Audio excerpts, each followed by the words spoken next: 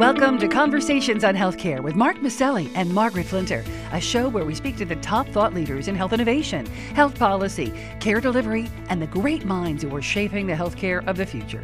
This week, Mark and Margaret speak with former Maryland Congressman John Delaney, the first Democrat to announce his run for the presidency in 2020.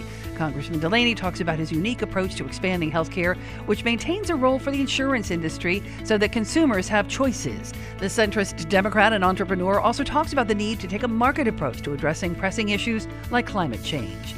Laurie Robertson also checks in. The managing editor of factcheck.org looks at misstatements spoken about health policy in the public domain, separating the fake from the facts. And we end with a bright idea that's improving health and well-being in everyday lives. If you have comments, please email us at chcradio@chc1.com or find us on Facebook, Twitter, or wherever you listen to podcasts. And you can also hear us by asking Alexa to play the program Conversations on Healthcare. Now, stay tuned for our interview with Democratic presidential candidate John Delaney on Conversations on Healthcare. We're speaking today with former Congressman John Delaney, candidate for the 2020 Democratic presidential nomination. Congressman Delaney represented Maryland's 6th congressional district in the U.S. House of Representatives from 2013 to 2019. Previously, as an entrepreneur, he started 2 businesses, Healthcare Financial Partners, which provided loans to small healthcare practices, and Capital Source, which invested in small businesses in economically distressed areas. He won the Ernst & Young Entrepreneur of the Year Award in 2004. He earned his BA at Columbia and his law degree from Georgetown. Congressman Delaney, welcome to Conversations on Healthcare. Great to be with you.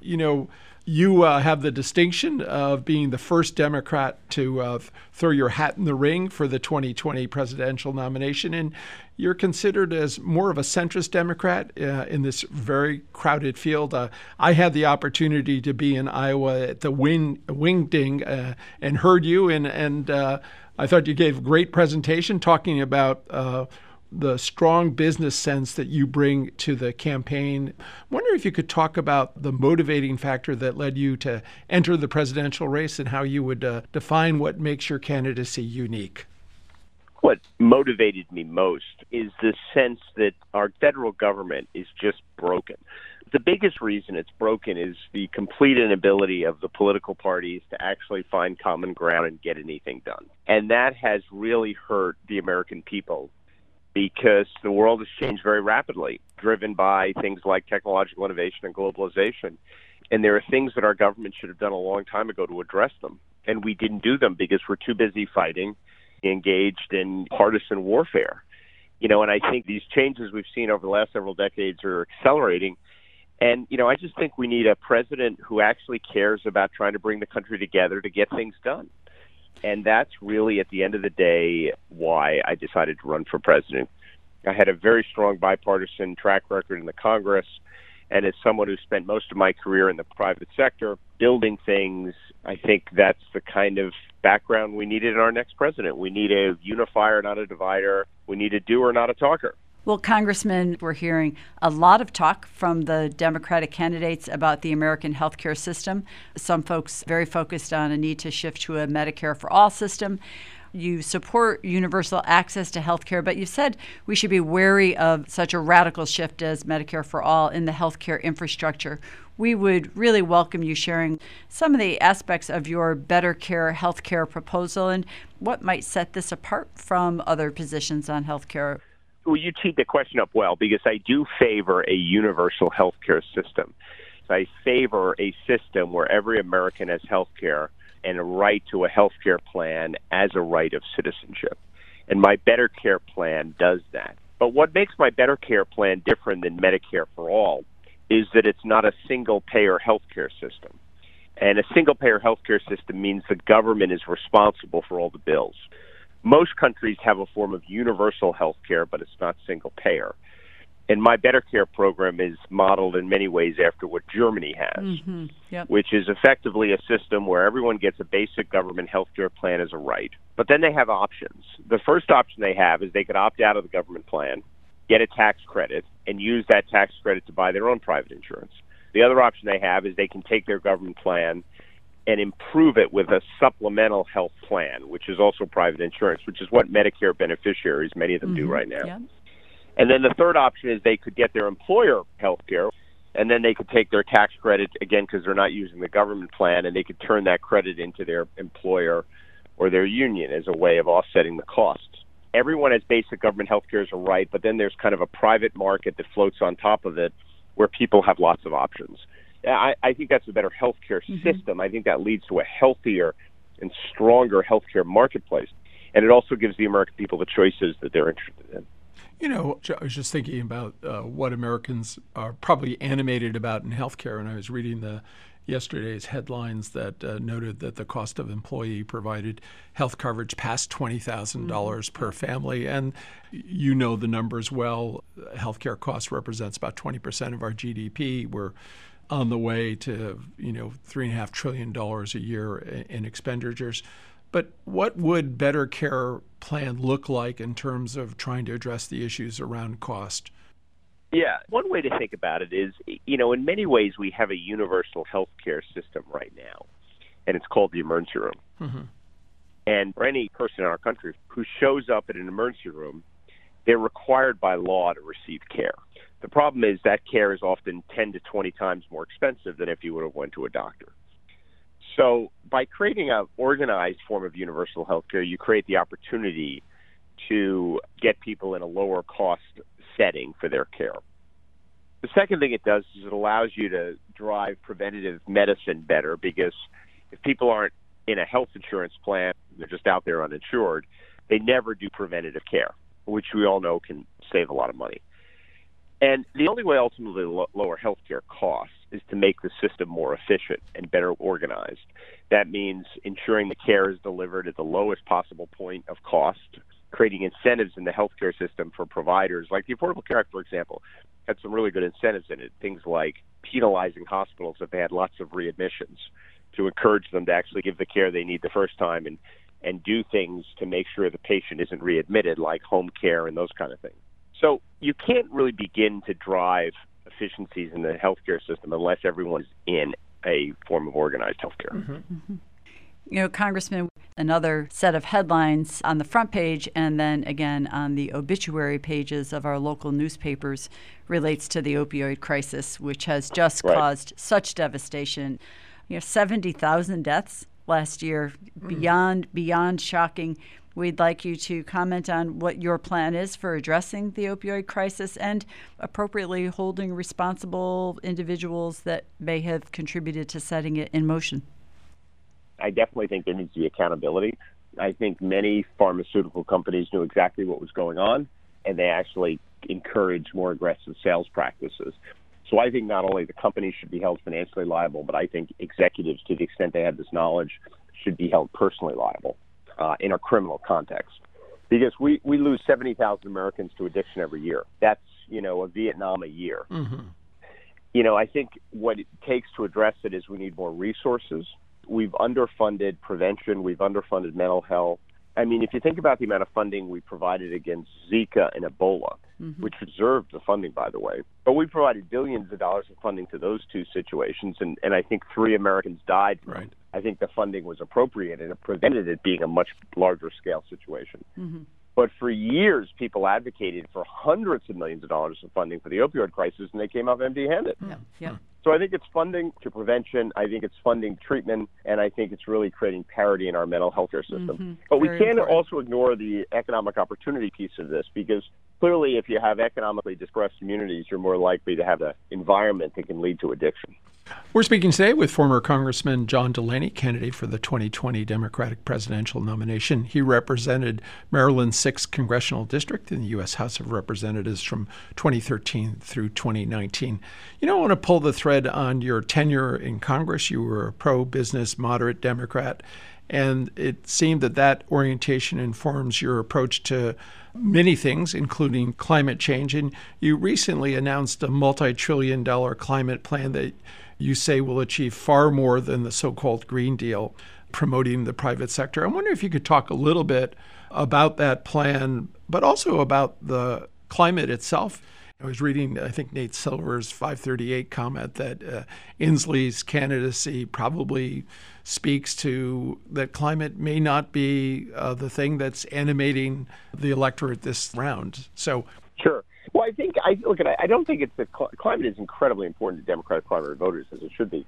I think it's very hard to run for president as a one-issue candidate because the problems that the American people face are much greater than one issue. So I think that's one reason why the governor's campaign didn't work. And I also think every one of the Democratic candidates are very good on this issue. It's not like he was the only one who cares about climate change, right? So my take on it is very different because, I'm much more clear-eyed about things than I think a lot of people. 80% of the energy that this country consumes and about 85% of the energy that the world consumes comes from fossil fuels. And so when you think about getting us off fossil fuels, you have to think about how do we replace that energy, because fundamentally the political system will not deny its citizens energy, nor will it just deliver them energy that is incredibly expensive to deal with climate change. And so you have to say to yourself, I want to deal with climate change, but I can't do it on the backs of hardworking citizens. And that's where I'm different. I mean, a lot of these people are proposing things that will increase energy costs on the American people dramatically, where half of our country can't afford their basic necessities. Just not going to ever get things done that solve climate change on the backs of hardworking Americans. So you have to be clear-eyed about the challenge and not engage in kind of fairy tale solutions. So the first thing I've proposed, which is to put a price on carbon, sometimes known as a carbon tax. And the reason that's the best way forward is what it does is it makes fossil fuels more expensive and discourages their use. But what it does that's unique in my proposal, it takes all the money that's raised in the carbon fee, because effectively what the government's doing is putting a fee or a tax on carbon. Over 10 years, it raises $3 trillion. And then it takes all that money and it gives it right back to the American people. And every American gets the same dividend. So if you're a working class, middle class American, your dividend will be bigger than the amount that your energy costs go up. So we create an incentive for people to change where they get their energy from, but we do it in a way where the costs of that transition are not borne by working Americans. So that's one of the cornerstones of my plan. I introduced this idea in the Congress, and I introduced it on a bipartisan basis, so this can happen. And then the rest of my plan is really, at the end of the day, a massive bet on American innovation, because fundamentally, we're not going to be able to solve this problem globally unless the United States of America, which is the best innovation economy in the world, effectively innovates new battery storage, transmission, and direct air capture technologies to deliver around the world. Because we cannot expect the developing world, where billions of people in the next several decades will go from poverty to the middle class, we can't expect these countries to deny them energy. And the energy they're going to give them right now is fossil fuels, because it's abundant and it's cheap. So we have to basically come up with new energy solutions. And by the way, it's a huge economic opportunity if we do that. So I've called for Paris 2.0 to be a global consortium of all the developed nations around the world who contribute money and intellectual capital that can effectively get the world off fossils. Well, Congressman, I think we have so many issues that we need to deal with as a country. And I want to just go back a moment to when we were talking about the opioid crisis, and you made a comment that we really need mental health parity in this country. And you've really taken a strong approach on this around the need for behavioral and mental health services. It's such a great need.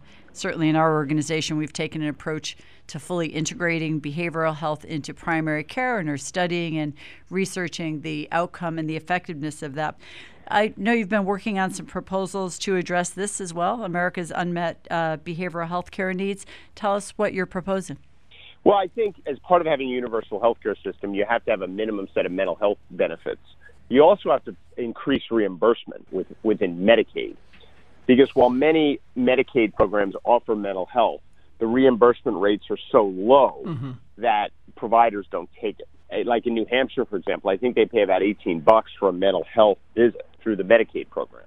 So if you could take private pay or commercial insurance or Medicare, why would you take Medicaid? Or take no insurance at all, as we're hearing from a lot of people. Yeah. Right. So that's why it's important to initially fix Medicaid, but also to basically have a form of universal health care and make sure that there's a good mental health benefit in it and that the reimbursement rates are sufficient. Earlier you were talking about energy and innovation. I was thinking about those two words in the context of what you're doing. It must require an enormous amount of energy to be out on the campaign trail. And innovation, I'm wondering, you've had this rare opportunity to talk to Americans What have you learned from them? I'm sure many of those conversations animate you in terms of your candidacy and the like, but tell us a little bit about what it's like to be out on the road and what sustained you. Well, I mean, I just find these issues are important. I'm about to launch a tour where we focus on entrepreneurship and innovation in the rural economy, something that I think is very important. And really talking about the issues that matter is what sustains me. We've been speaking today with former Maryland Congressman John Delaney, a candidate for the 2020 Democratic presidential nomination. You can learn more about his campaign platform and his vision for the future by going to johndelaney.com or follow him on Twitter at John Delaney. Congressman, thank you so much for your commitment to improving the public good and for joining us today on Conversations on Healthcare. Thank you very much. At Conversations on Healthcare, we want our audience to be truly in the know when it comes to the facts about healthcare reform and policy. Lori Robertson is an award-winning journalist and managing editor of FactCheck.org, a nonpartisan, nonprofit consumer advocate for voters that aim to reduce the level of deception in U.S. politics. Lori, what have you got for us this week? President Donald Trump has repeatedly criticized energy-efficient light bulbs, saying that people are being forced to use bulbs that are more expensive and contain hazardous gases and give off light that's not as good as incandescents. Experts, however, say that's an outdated and inaccurate description of the current technology. Trump spoke in early September about his administration's decision to reverse a 2017 rule that would have extended energy efficiency standards to irregularly shaped bulbs and prohibited the sale of most traditional incandescents. He said that people were being forced to buy bulbs that were, quote, very dangerous with all of the gases. He added, quote, it's considered almost like a waste site. Trump's comments apply to some degree to compact fluorescent or CFL bulbs, which contain mercury. But light-emitting diode or LED bulbs are the dominant environmentally friendly technology. They have no such safety risks and in most cases provide comparable or even superior light at a cheaper lifetime cost than incandescents. CFLs work by exciting mercury molecules to produce ultraviolet light. Because mercury is a neurotoxin, it does mean that if a bulb is broken, special steps should be taken during cleanup. The Environmental Protection Agency recommends airing out the room for 5 to 10 minutes before carefully collecting and placing any glass fragments into a glass jar until the bulb can be taken to a recycling center. The mercury issue is a legitimate drawback to CFLs, but no one is compelled to buy them over LEDs, which do not contain mercury or any other hazardous gases. And that's my fact check for this week. I'm Lori Robertson, managing editor of FactCheck.org.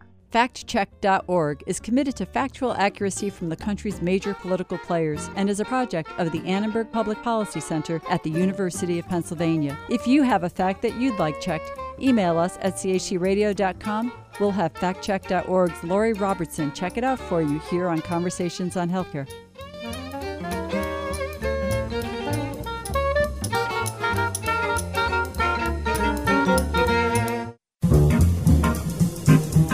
Each week, Conversations highlights a bright idea about how to make wellness a part of our communities and everyday lives. Currently, some 30 million Americans have type 2 diabetes, and that number is expected to climb substantially in the coming decades. So Amazon, the creator of the interactive voice technology known as Alexa, and pharmaceutical entity Merck teamed up to launch a competition for developers to create a tool using existing technology that would help folks better manage their diabetes.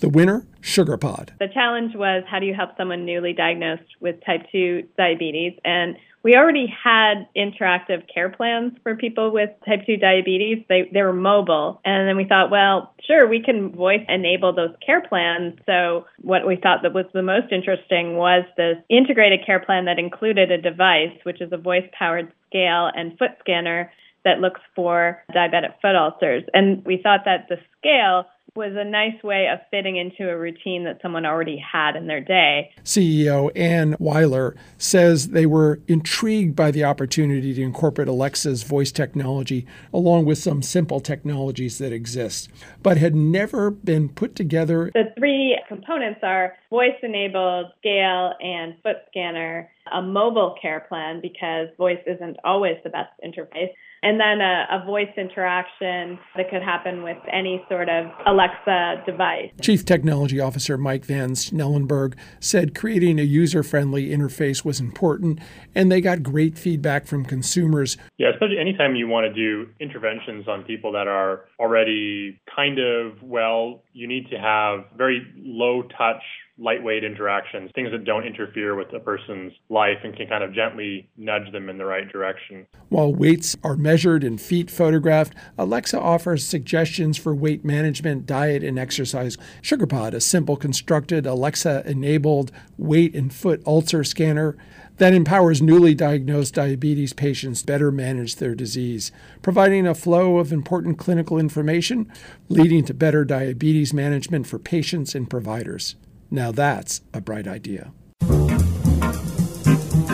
Each week, Conversations highlights a bright idea about how to make wellness a part of our communities and everyday lives.